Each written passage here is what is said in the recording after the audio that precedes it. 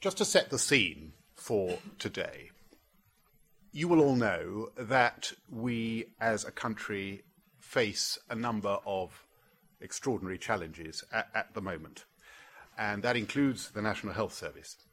The government has two overriding priorities. The first one is to restore order to the country's finances so that we can be put on a path to long-term economic stability and growth. Everything depends on achieving that aim. We're not going to falter in that task. But as important as that is ensuring the future health of our citizens. So while the majority of public services, regrettably, are facing real terms cuts in their budgets, the same cannot be said for health. When it comes to health, our aim is simple to express, if rather more difficult to put into practice. We want to achieve outcomes that are consistently among the very best in the world. The challenge is to achieve that aim within a far tighter financial context. For while we are committed to increasing funding every year of this Parliament, without major change in the way we do things, these increases are not going to be enough, and they won't be enough by a wide margin, up to 20 billion a year by the end of this Parliament. How are we going to make such large savings? Well, the 2-year pay freeze for all except those earning less than £21,000 will undoubtedly help. But it'll need far more than that. It's a Herculean task, and it requires an effort that is, I think, truly historic, and a fundamental change in the way that the NHS operates. It's going to be far from easy, but knowing the people within the NHS as I do, knowing the extraordinary levels of skill and expertise and creativity that dwell within it, I'm extremely optimistic that we can achieve our goals. The name of last year's NHS White Paper, Equity and Excellence Liberating the NHS, really sets out both our aims to combine the current world-leading levels of equity with excellence in terms of clinical outcomes and the way in which we propose to achieve those aims. We want to liberate the health service, to free it from constant micromanagement from above, not only from ministers and Whitehall mandarins, but from the whole top-down system that has developed over the years and under governments of all colours. A system that progresses by telling people what to do. I believe we've come to the end of the improvements, both to quality of care and efficiency, that can be achieved in this way. The way forward must be to have ideas flowing from the bottom up, for innovation and creativity to be the drivers of future change. There are really two intertwined threads to our reforms. Perhaps most obviously, there are the structural reforms. We will abolish primary care trusts and strategic health authorities, releasing hundreds of millions of pounds every year for frontline services. We will replace them with GP consortia, where GPs and their colleagues across the NHS, social care and local government will come together to design and commission local services. By giving GP consortia responsibility and control over commissioning budgets, we will align clinical decision-making with the consequences of that decision-making, encouraging a far more effective use of NHS budgets and resources. We will make all NHS trusts into foundation trusts, giving the freedom for them to organise themselves to the best of their abilities and compete against other providers to give patients the best possible levels of care. We will open the health market to any willing provider. under the strong regulation of Monitor and the Care Quality Commission, bringing the benefits of competition to the NHS in the interests of the patient and the taxpayer. We can make enormous strides forward if we devolve power to the front line and support people to come together across health and social care with local government and with patients themselves to design local services. Now, structural change is vitally important, not for its own sake, but to harness that energy within NHS staff that I've been talking about. For the real payoff will come not by moving lines and structures on a piece of paper, but from unleashing the creativity of the many individual people that make up our health service. The QIPP agenda, quality, innovation, productivity and prevention, focuses on how we can improve the quality of the care we deliver across the NHS, whilst at the same time releasing substantial efficiency savings at pace and at scale. Now, whilst this at first sight may sound like a contradiction in terms, they are in fact two sides of the same coin. Getting diagnosis, treatment and aftercare right first time improves the experience of patients, improves clinical outcomes and makes potentially dramatic cost savings. If you take those suffering from a chronic condition, by investing in telecare and telehealth technologies and by redesigning the care pathway, we can do far more to monitor and control a patient's condition remotely, so as actively to prevent any potential exacerbation or crisis, keeping people at home and out of hospital, giving people a better level of care, a far better experience of care, and at the same time significantly reducing the costs of that care.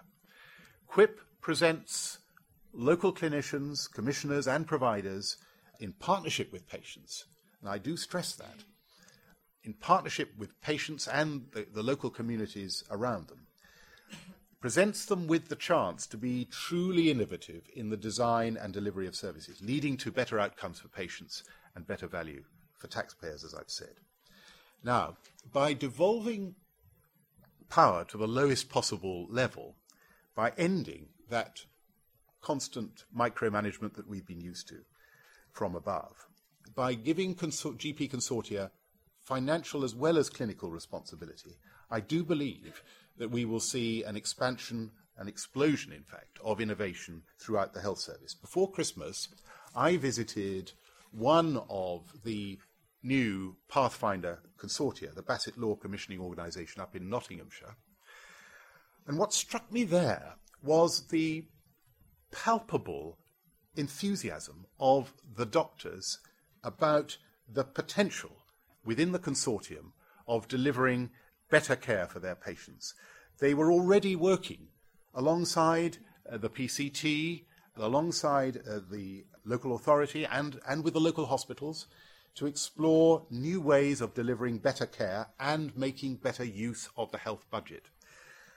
There are already 52 Pathfinders in place. I would say watch this space this morning, involving over 1,800 GP practices and covering nearly a quarter of the population, with a lot more to come. I very much look forward to seeing just what they are capable of achieving and will achieve in the coming months and years.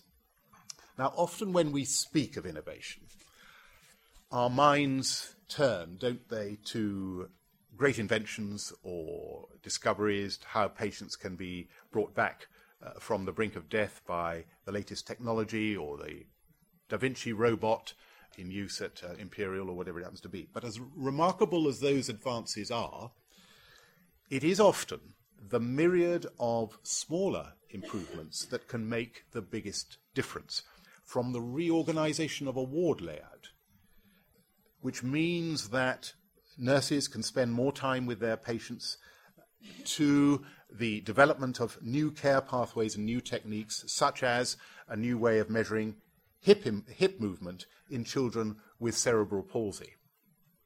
Let me just share with you the example of the work happening at the Royal Brompton. There, they have worked with PCTs, hospitals and hospices across the region to develop a pathway for children who, whilst medically stable, are still dependent on long-term ventilation. And what they've done is to enable children to move out of ICU and, in many cases, to move home. And these are children who have been isolated from their siblings, from their families and friends, children who are now able to return to a place of comfort as they continue their treatment. A massive improvement in the experience of patients, and one which has a very positive side effect for the hospital, for not only does it free up precious paediatric ICU units and beds, the early estimates of savings made by this new pathway on its own are almost £170,000 per patient. That's an example of where real improvement is driven not from above, but from below. And we need to go still further, not only innovating, but sharing the knowledge and spreading the benefits of innovation across the NHS. For whilst there are many isolated examples of excellence, and I've just referred to one, historically, we are poor at ensuring the widespread uptake of clever ideas. The speed at which innovations, both large and small, are adopted across the country makes all the difference in the world. New ideas have to have their moment in the spotlight, if you like, and that's why things like the NHS Innovation Expo, which is happening in March, I encourage you all to come, or our innovation prizes, or the regional innovation funds, all those things, and actually the Regional Innovation Fund has supported that project at the Royal Brompton, incidentally. All those things are so important. New, smarter ways of working, new clinical pathways, new technologies, all need to be in the spotlight so that they can be debated and discussed by a lot of people, if they are going to be adopted across the country at the speed we want them to be. Now, one thing that will help here, I think, is a change to the financial incentives that commissioners and providers will face, principally through the tariff. In 2011-12, the national efficiency requirement will be 4%. 2% of that, half, will be embedded within the tariff through things like setting all tariffs below the average of reported costs, better targeting of long-stay payments, more best practice tariffs. And increasing the number of best practice tariffs will promote excellent care, help reduce unexplained clinical variation, increase day case rates where appropriate, and reduce lengths of stay in hospital. Changes to the rules governing payment will also reduce unplanned emergency admissions, readmissions. Now, further significant gains can, I think, be made by personalising and better integrating services and by delivering more care within local communities. From April, the number of organisations providing community services will grow, including over 60 new social enterprises and up to 16 new aspiring community foundation trusts. Many acute and mental health foundation trusts will also take on responsibility for providing local community services. Together, they will provide more choice for patients and play a vital role in shifting the focus of care within the health service away from the hospital and into the community, helping patients to recover at home and to manage their healthcare needs. Separate from PCTs, these autonomous providers of community services will support the NHS in its drive to improve quality and productivity. They will encourage clinicians to innovate, to transform services and promote healthy lifestyles and focus on prevention. And that's part of our wider drive to invite any willing provider to tender for contracts, creating a far more dynamic and innovative market for health services, driving up quality across the board. Well, today you have, the day is dedicated to a single theme, a very important one, the task of improving productivity in the NHS. But I think it's important that we first agree on what we mean by productivity. We are not talking about the simple act of producing the most widgets for the least amount of money. By that standard, we should halve the length of every single GP consultation. That would double productivity in one go, but it would also be a disaster for patients and, I dare say, exhausting for doctors.